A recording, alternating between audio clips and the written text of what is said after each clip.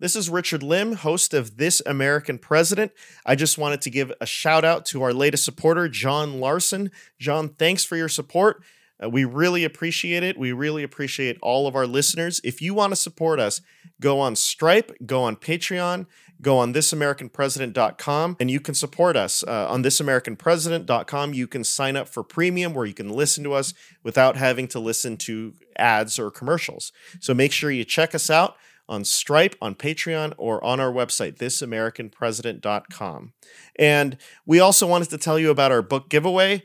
We have an Instagram account. Just look up This American President on Instagram. We're having book giveaways ongoing. We just announced our winner on Instagram last week. But if you want to get books from some of the best historians in the business, make sure you check out our Instagram and leave a comment on our post, and you'll be put into a contest to win a free book. So make sure you check it out on Instagram, thisamericanpresident.com.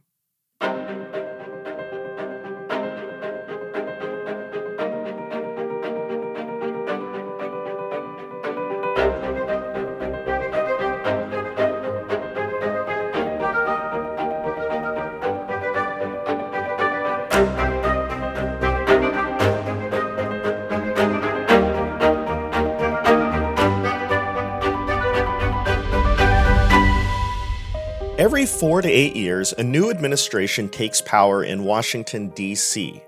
Yes, America inaugurates a new president, but he's just the tip of the iceberg. Thousands of people leave their jobs, those who worked for the previous administration, and thousands of people take their jobs. It's a chaotic time of transition where tons of people's lives are uprooted, and it's also a moment of vulnerability for the United States, with the nation's leadership preoccupied in the transition. At the same time, it's one of the most remarkable aspects of American government. The United States has had an impressive record of peaceful transfers of power, going all the way back to 1797, when President George Washington left office and handed power to his successor, John Adams. In his inaugural address, Ronald Reagan said, quote, "The orderly transfer of authority as called for in the Constitution routinely takes place as it has for almost 2 centuries, and few of us stop to think how unique we really are. In the eyes of many in the world, this every 4-year ceremony we accept as normal is nothing less than a miracle. But America's unprecedented record of stability doesn't mean that these transitions have been easy. In times past, the outgoing and incoming presidents didn't always get along, and there was friction in the process, especially if they were from opposing parties, and especially if the incoming president had defeated the outgoing president. And the outgoing staffers often have to train the incoming ones, and those relationships can be fraught with tension as well. It might surprise some people that one of the smoothest transitions of power happened in 2008 between 2 presidents of different parties, Republican George W. Bush and Democrat Barack Obama. As President Obama prepared to transition power to President Trump in 2016, he publicly praised the transition process that happened from Bush to Obama as a model for his team.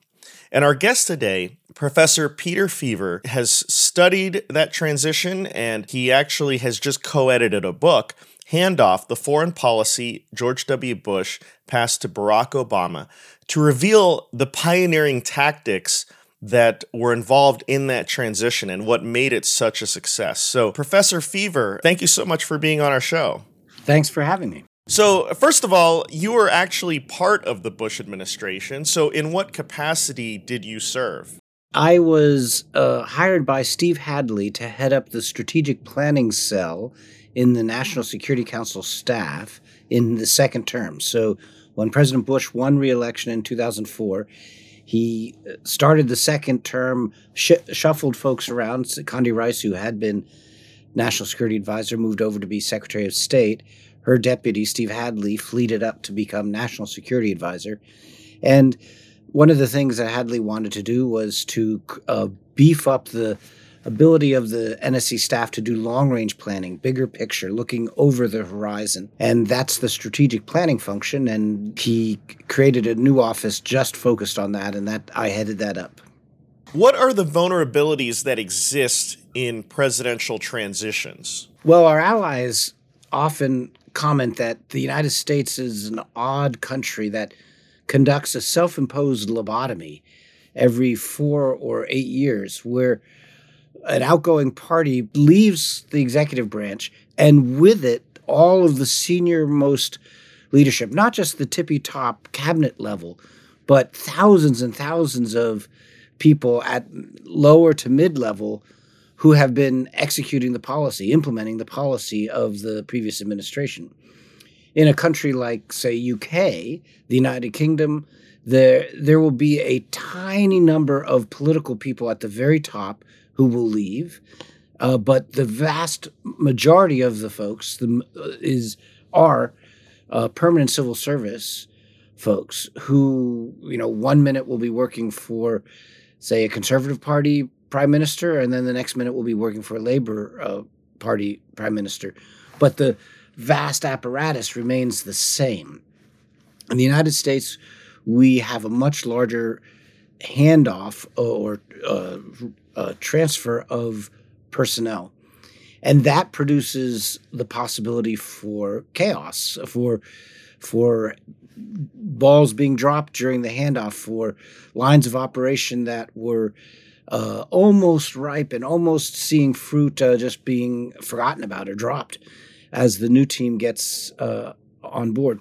And it's even worse because it takes a while for the new team to be confirmed by the Senate so that they can actually execute their job. And so you can go months, even year, in some cases, with critical offices that lack the political appointees and the senior leadership that they're supposed to have in running it. And that's just the risk this country has decided it's going to run every 4 to 8 years.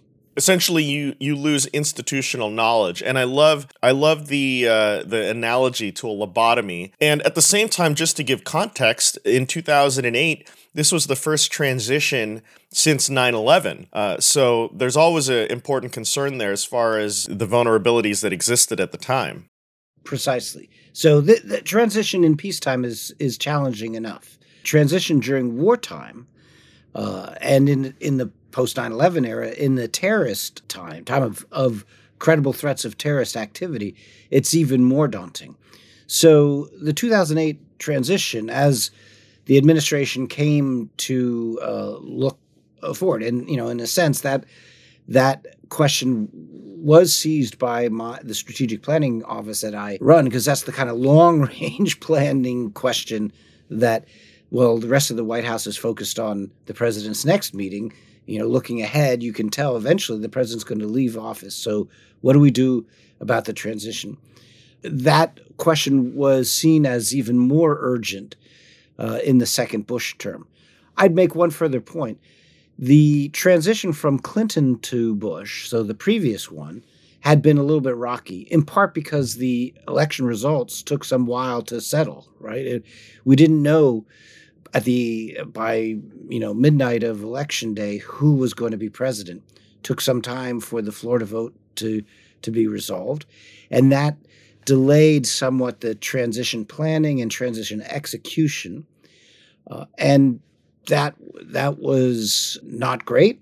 President Bush, though, experienced and said we can do better, and that was the purpose of the directive that he gave his team. He said, let's do better than 2000 to 2001, and indeed let's try to set the gold standard for how to hand off power. And this directive came from the president well before we knew who was going to be the next president. It could have been a Republican, could have been a Democrat, for all the White House knew at the time that they started this process. So this was not a partisan question. This was just how do we prepare the next team, whoever the team will be, to take over.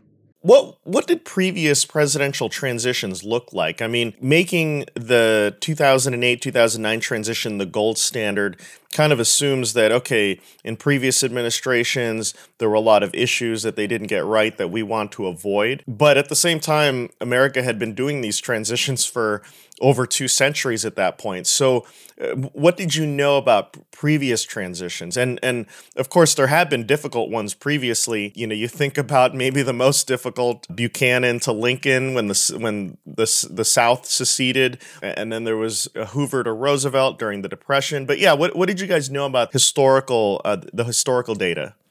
Well, the relevant historical comparative period is the period of the Presidential Records Act. So that's an obscure law that Americans have learned a lot about in the last year or two because of the controversy surrounding the documents that President Trump took with him to Mar-a-Lago.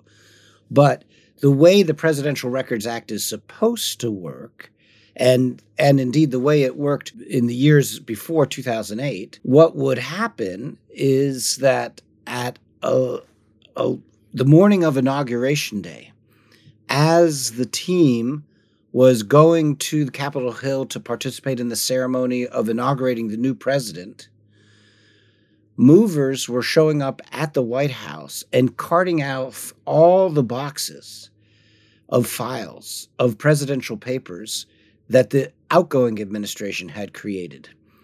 And when the new team came back from Capitol Hill and sat in their new office and they opened the safe was empty. There's no more papers there. The papers had all been moved as presidential records to the archives of the outgoing administration. So that meant that you were starting with an apparently blank slate. Of course, the U.S. had commitments, had ongoing lines of operation. Those things still were happening. But the paper that described them, what we were trying to do, what promises we had made, all of that paper was gone. Moreover, the people who had been responsible for doing that but managing that process, many of them were gone too because they served at the pleasure of the outgoing president. And the incoming people were not privy, in fact, did not have security clearances that would have allowed them to have access to what was happening. And so the incoming team would have to scramble quickly to catch up. Now, I don't want to exaggerate it too much. There's obviously people in the civil service, particularly in the departments and agencies, who remained, who were familiar with what's happening, and they might have paper documents that you could cobble together if you found them and they briefed you up on what was happening. But it's a heck of a way to start the process of running the leading global superpowers foreign policy from the get-go. And so one of the things that Steve Hadley, who was running this process for President Bush, at least within the national security domain, what Steve Hadley did is said, let's create a duplicate set of records. We're going to send the official ones to the presidential library, but we're going to have a duplicate set of everything that they need. So not all of the paper, of course, is necessary, but all of the most important stuff that they need. That would include transcripts of memorandums of conversations with leaders, readouts from key meetings, the summaries of conclusions of key decision meetings that happened, all of this paperwork, which will help the incoming team figure out what is the situation. We're going to make a duplicate and have that duplicate in a separate safe ready for them the minute they take control. Moreover, we're going to, and that gets to the heart of what's in the book, we're going to help them by writing summary memos of the main lines of action. So some 30 different lines of action that were either regionally oriented, what were we trying to do in the Middle East, or what were we trying to do in East Asia, or functionally oriented. How were we approaching the problem of nuclear proliferation or development of economically disadvantaged states, et cetera. Provide a summary memo that would describe what was the situation that we found in 2001 when this incoming administration arrived. What were the challenges we faced? What did we try to do about them? What's the situation now? And what lessons did we learn along the way? And of course, not everything we tried in the 8 years of the Bush administration worked. And so the memos were fairly candid in describing things we tried that didn't work and surprises that came our way. But they also documented where we got it, what we thought was mostly right. And these summary memos were highly classified and given to the incoming Obama team with all of the folders of auxiliary material that would help situate those memos. And this is a long answer, so let me cut to the chase. What in this book that you described, Handoff, we got all of those memos, or 30 of them anyway, declassified, so that you can read them for yourselves. There are very few redactions, almost entirely declassified. You can read, this is the exact transition memo that was handed to the Obama team describing the situation as we saw it in 2008, 2009. Doctors endorse it, nutritionists recommend it, and customers love it. Calitren Healthy Weight Loss. Marie in Pennsylvania lost 117 pounds with Calitren. Ron in Texas lost 35 pounds. Diane not only lost weight, but she also found relief from arthritis. Lynn lost over 35 inches and 45 pounds. Calitren contains collagen, the most abundant protein naturally occurring in the human body, which decreases as we age. Taking Calitren promotes better sleep, more energy, less joint pain, and best of all, weight loss. Calitren has an amazing 86% success rate with their 90-day supply. And this week, take advantage of their President's Day sale. Buy the 90-day supply and get an extra month free, plus free shipping. Ordering is so easy. Just text the word PRESIDENT to 30605, and I'll send you a link for this special offer. Again, text PRESIDENT to 30605. The history of the popes of Rome and Christianity reaches into nearly every aspect of history. In the History of the Papacy podcast, we step over the rope. We dive in to discover more about the people, events, and background that define the influence of the popes of Rome and Church, not only on the West, but the world. To start listening now, go to parthenonpodcast.com or search for History of the Papacy on your favorite podcast platform.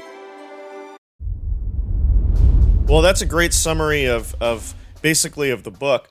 One thing I'm curious about, as we all know, President Bush, his father, George H.W. Bush, was also president, and he had to transition the office to Clinton in 92. Was there a lot, and many of those staffers under George W. Bush's administration were part of that. So was there a lot learned from that particular transition? Yes. And in particular, he also was part of President Bush 41, that is, part of the transition from Reagan to Bush. And that turns out to be one of the stormier transitions in the national security space, ironically enough, because you would think, well, it's a Republican to Republican, it's the president to the vice president. What could be the problem? It turns out one of the problems was everybody in the Reagan administration thought they could just stay in place because they had been, part of the team before. And so many were surprised when they received the notice from Brent Scowcroft, who was the President Bush's national security advisor, asking for their resignations. And the Bush teams removed many, many, many of the Reagan folk and started with a fairly clean slate of personnel. And that introduced a separate kind of churn because that created friction within a given party's national security establishment. But you're right that President Bush, the son, had observed both of these things. Some of his key people, Condi Rice, Steve Hadley, others, Vice President Cheney, had all served in either the Reagan or the Bush administration, and so were familiar with all of this. And this is the other really important thing that I don't think the average listener is aware of.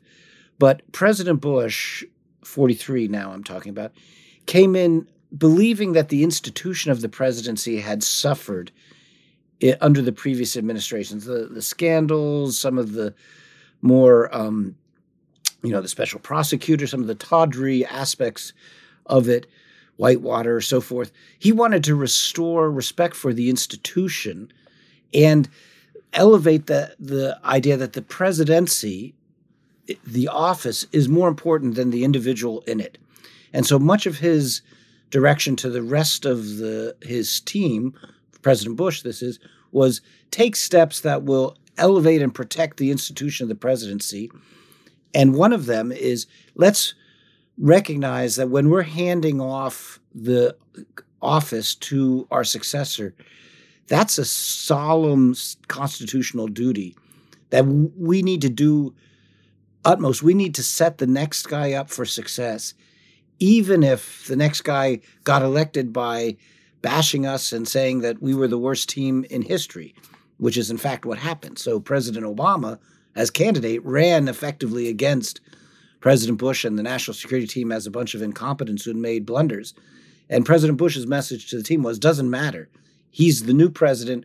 We now have to set him up for success.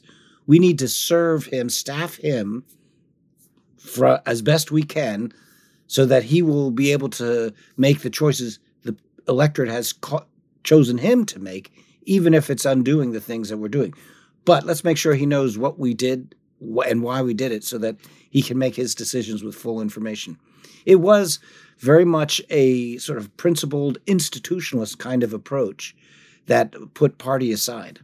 Yeah, and full disclosure, I had been, for our listeners, I was a lowly White House staffer during that particular transition from Bush to Obama.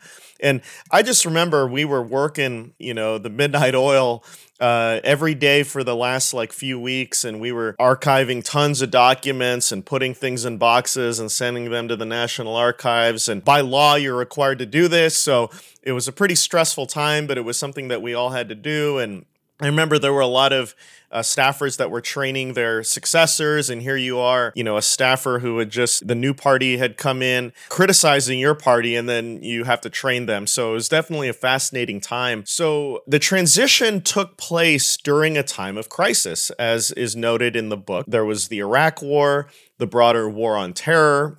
And this is not that far removed from 9/11, so that was always ever present in people's minds. And then, of course, the financial crisis of 2008 from the collapse of the housing industry. And then on top of that, you have the ever-present challenges of North Korea, Iran, Russia, China. So let's go back to that time and just talk. If you could just kind of go through each of those issues and provide a little bit of context and how they were handed over to the Obama team. Sure. And let me just add a footnote to what you said about your previous point about the burden on staff. Remember that the president is still president until noon on Inauguration Day. So he is still implementing his policies, making his decisions. You have your regular job, your current job, as you're preparing the new guy for the future job. So it is a tough time on staff. To layer this extra burden on top of them. And some staff are leaving and that, creates holes as well. So just from the business of running the government, it's a challenging, but it's also a fascinating time. Okay. As you pointed out, the 2008 transition was unusual. It was the first transition during a shooting war since 68-69. So of course, it had a Cold War with enduring Cold War challenges and crises and things. But the Vietnam War, when LBJ handed a shooting war over to Nixon in 68-69, we were handing two shooting wars, three if you count the broader war on terror, a shooting war in Iraq, a shooting war in Afghanistan, and then the broader campaign against global terrorists. And you did not want to lose any momentum. You did not want to have the new team, have your military paralyzed while the new team figures out what they want to do. On top of that, as 9/11 showed, terrorists had global reach and could reach the United States in ways that had only been imagined as, myth or Hollywood script prior to 9/11. But now it's a very real prospect that a terrorist might attempt an attack say on Inauguration Day, hoping to take advantage of this seam in leadership, where who would be the one to, be in charge. So let's just take the terrorist threat problem. That's a very difficult. A terrorist attack is a very difficult crisis to manage. Even though the new team, President Obama had very experienced, seasoned Democratic national security experts who had been involved in, fighting bin Laden in the 90s, for instance. They did not know all that had been created in terms of U.S. capacity in the 8 years of the Bush administration. And so they did not know what options they'd have and what would be the second and third order implications if they used this or that option. So the national security team under Bush developed a series of exercises where they brought the Obama team. They waited until it was clear that Obama was president-elect. So in the December timeframe, after the president-elect has been identified and now we're waiting inauguration. Well, Obama said, here are my people. These are the people who are going to be with me, on day one. The Bush team made sure they had national security clearances so they could have access to all the information. And then they conducted exercises where we said, if the terrorist attack in the morning, here's what we could do. Which of these things would you want us to do? If the terrorist attack at, exactly at the moment of the inauguration, how are we going to work that out? If the terrorist attack in the evening while you're still, attending inaugural balls, here's the options that you have, et cetera. And it was a very practical, tactical run through. And many, many of the Obama people singled those exercises out as especially helpful for them, so that they knew from day one, really from second one, they knew what they could do and what they would, the range of options that they would want to consider. And of course, this also strengthens deterrence, because if you can credibly signal to a terrorist that they're not going to gain any advantage from attacking during this stay, that helps dissuade them from doing so. So that's one very practical example. Yeah. Okay. So, and if you can kind of go through the list. So, as far as the housing collapse, there must have. I know it's not as much of a national security issue, but it was a lot of implications for that. Right. So let's do the financial crisis. So, one of the challenges in the financial crisis is that you could not wait until January, when the new team was installed, to take action, because the markets weren't going to wait for that. You had to move, to intervene, to reassure, to shore up, so that the contagion did not spread and produce even more economic catastrophe. Once it was identified that President Obama was going to be the incoming president, then the two teams worked together quite closely to discuss steps that the U.S. Treasury was thinking about taking. And even the President Bush asked President Obama, do you want me to do this now? Or do you want to do it? Do you want to hold and reserve so that you can have that choice yourself? And in some cases, particularly one that was politically very painful, the Obama administration incoming wanted the President Bush to do it, so that he received the political, blame for it, basically. Even though it was the necessary tonic for the economy, it was going to be politically unpopular. And so they said, they told the Bush administration, you do that. And the president said, okay, we'll do that. We'll take that hit on our watch, so that you will have more freedom on your watch to respond as need be. And so there was very close coordination across the two economic teams. Similarly, take the war in Iraq and Afghanistan. This really got to the heart of how President Obama got elected. He got elected because he was opposed to the Iraq war. That's how he won the Democratic nomination. That's how he ran against McCain, who was obviously in favor of the Iraq war. So this was a sharp electoral rebuke of President Bush's Iraq policy. The 2008 election was. Nevertheless, President Obama was going to be commander-in-chief, and we weren't going to be out of the war. He was going to have to manage the war. And so we talked to President Obama, we being the Bush team, talked to the President Obama about decisions we were thinking of taking in the Iraq and in Afghanistan.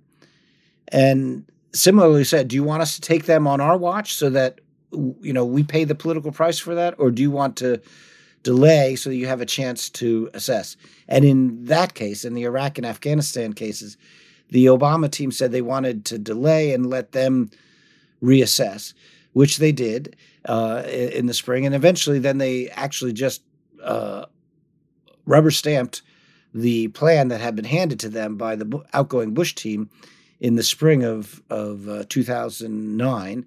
And it was called the Obama plan, but it was effectively the plan that we had left for them, the Bush team had left for them. And then later on in 2009, they conducted yet another review in Afghanistan and came up with yet a different way forward.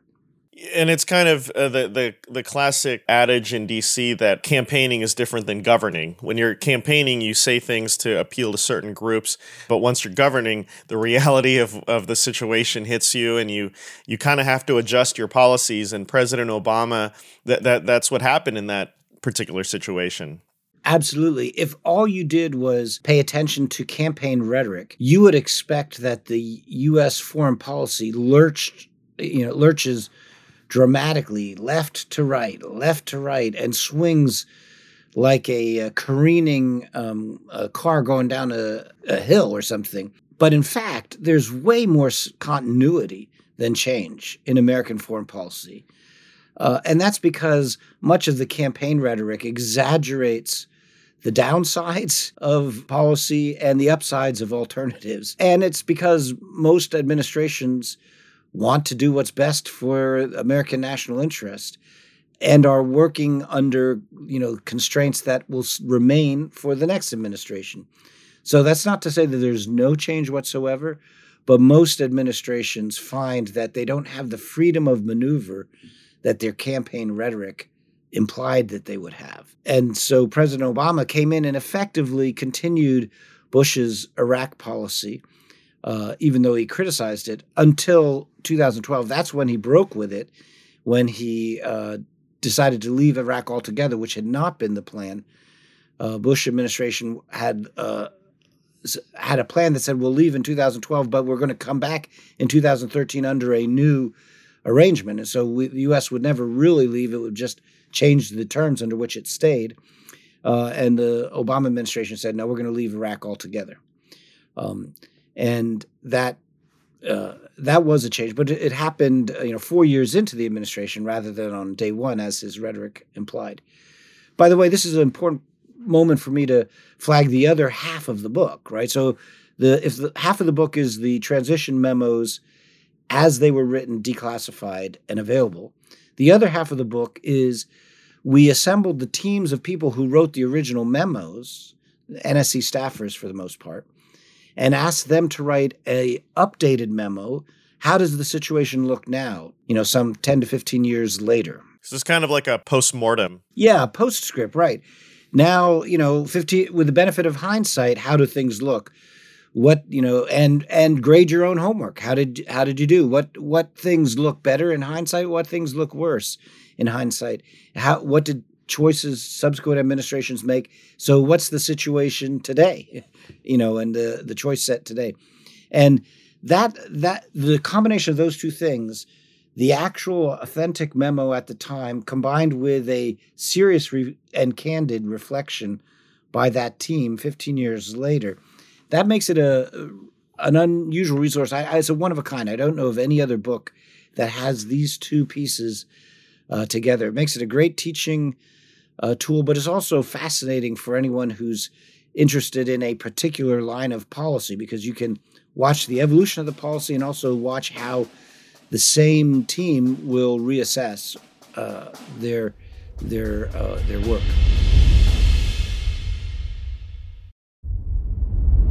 Yeah, it's a great snapshot of how things were then, and also how things turn out. And as a lot of these issues we're still dealing with, it's easy to kind of forget how things have evolved over that time. What you said, I think, was very interesting to me as far as continuity, because oftentimes foreign observers will say, how does America do what they do with having elections every 2 years, a new president every 4 or 8 years, because it changes policy so frequently. Meanwhile, you look at other countries, and like Russia, they have had the same leader, virtually the same leader, for the last 2+ decades. You said at the beginning of this interview that there is a huge amount of turnover. So you do kind of lobotomize the government. You do essentially lose a lot of institutional knowledge, but somehow we're able to maintain a great deal of continuity because, in a sense, that's what the policy demands, but there's also a lot of work that goes into that. So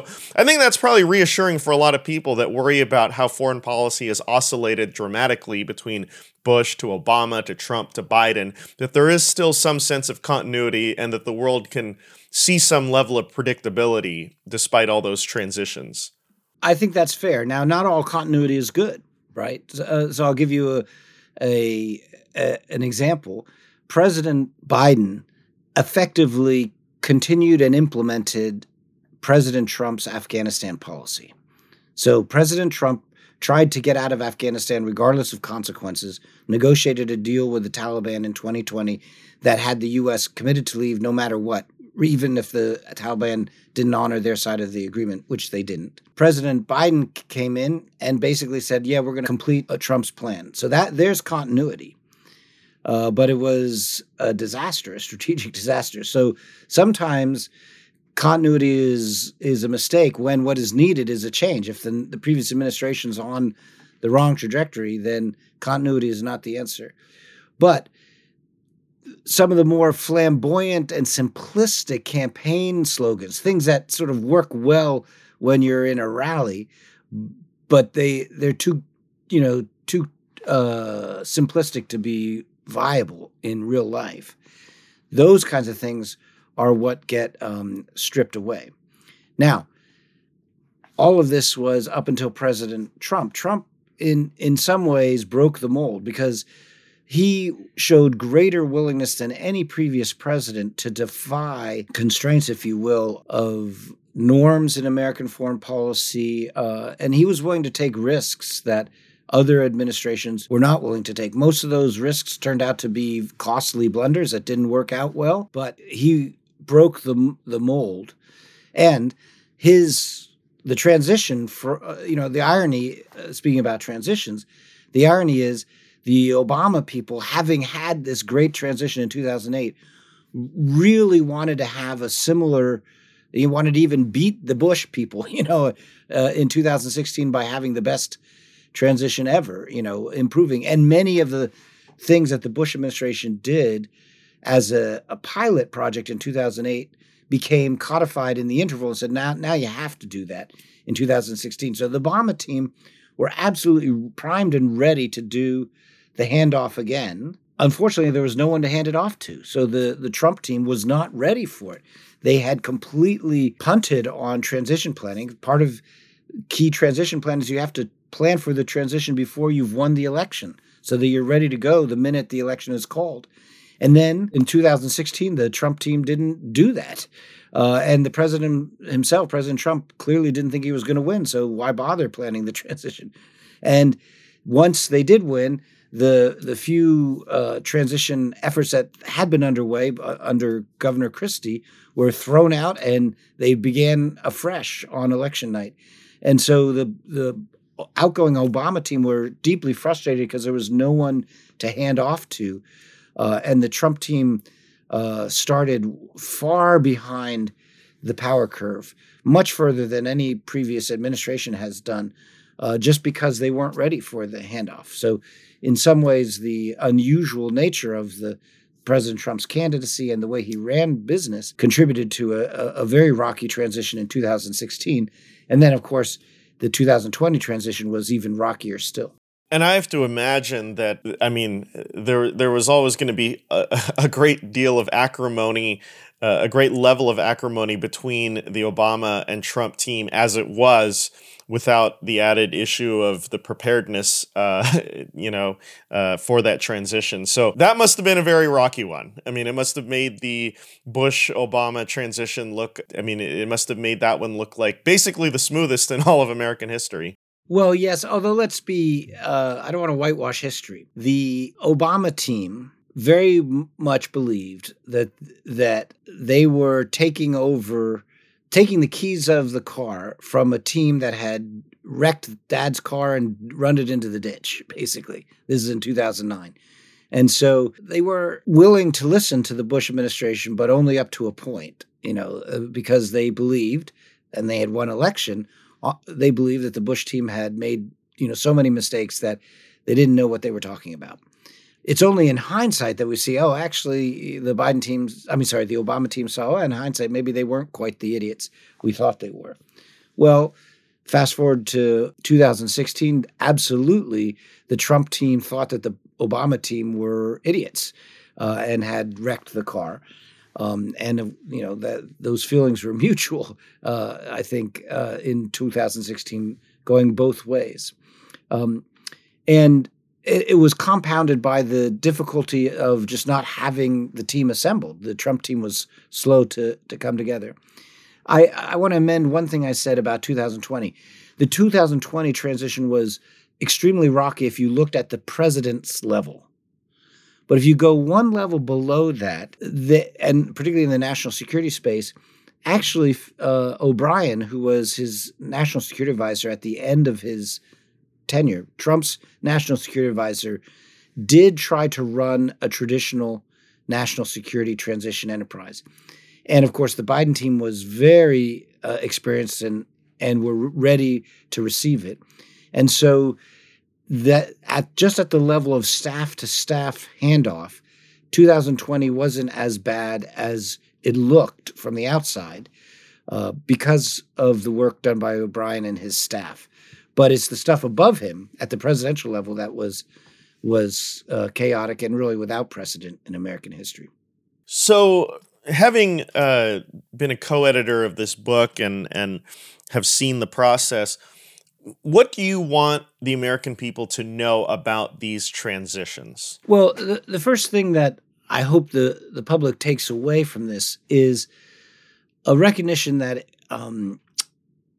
that administrations are teams of people who are reflecting the personality and the caliber of the president. So the president sets the strategy, sets the energy, sets the tone. And in the case of this book, President Bush was really laser focused on handing over, from a legacy point of view, handing over the wars to the next president so the next president could make the best decisions that they could. And that President Bush was not trying to score points before he handed over the ball just to pad something. He was trying to empower the next guy. And that message flowed down to the team, the rest of the team. And it's a team effort. So there's literally hundreds, thousands of people involved in the transition across the government who are basically either civil servants, meaning that they're staying in the government, and they saluted President Bush in the morning and saluted President Obama in the afternoon, and that's just what they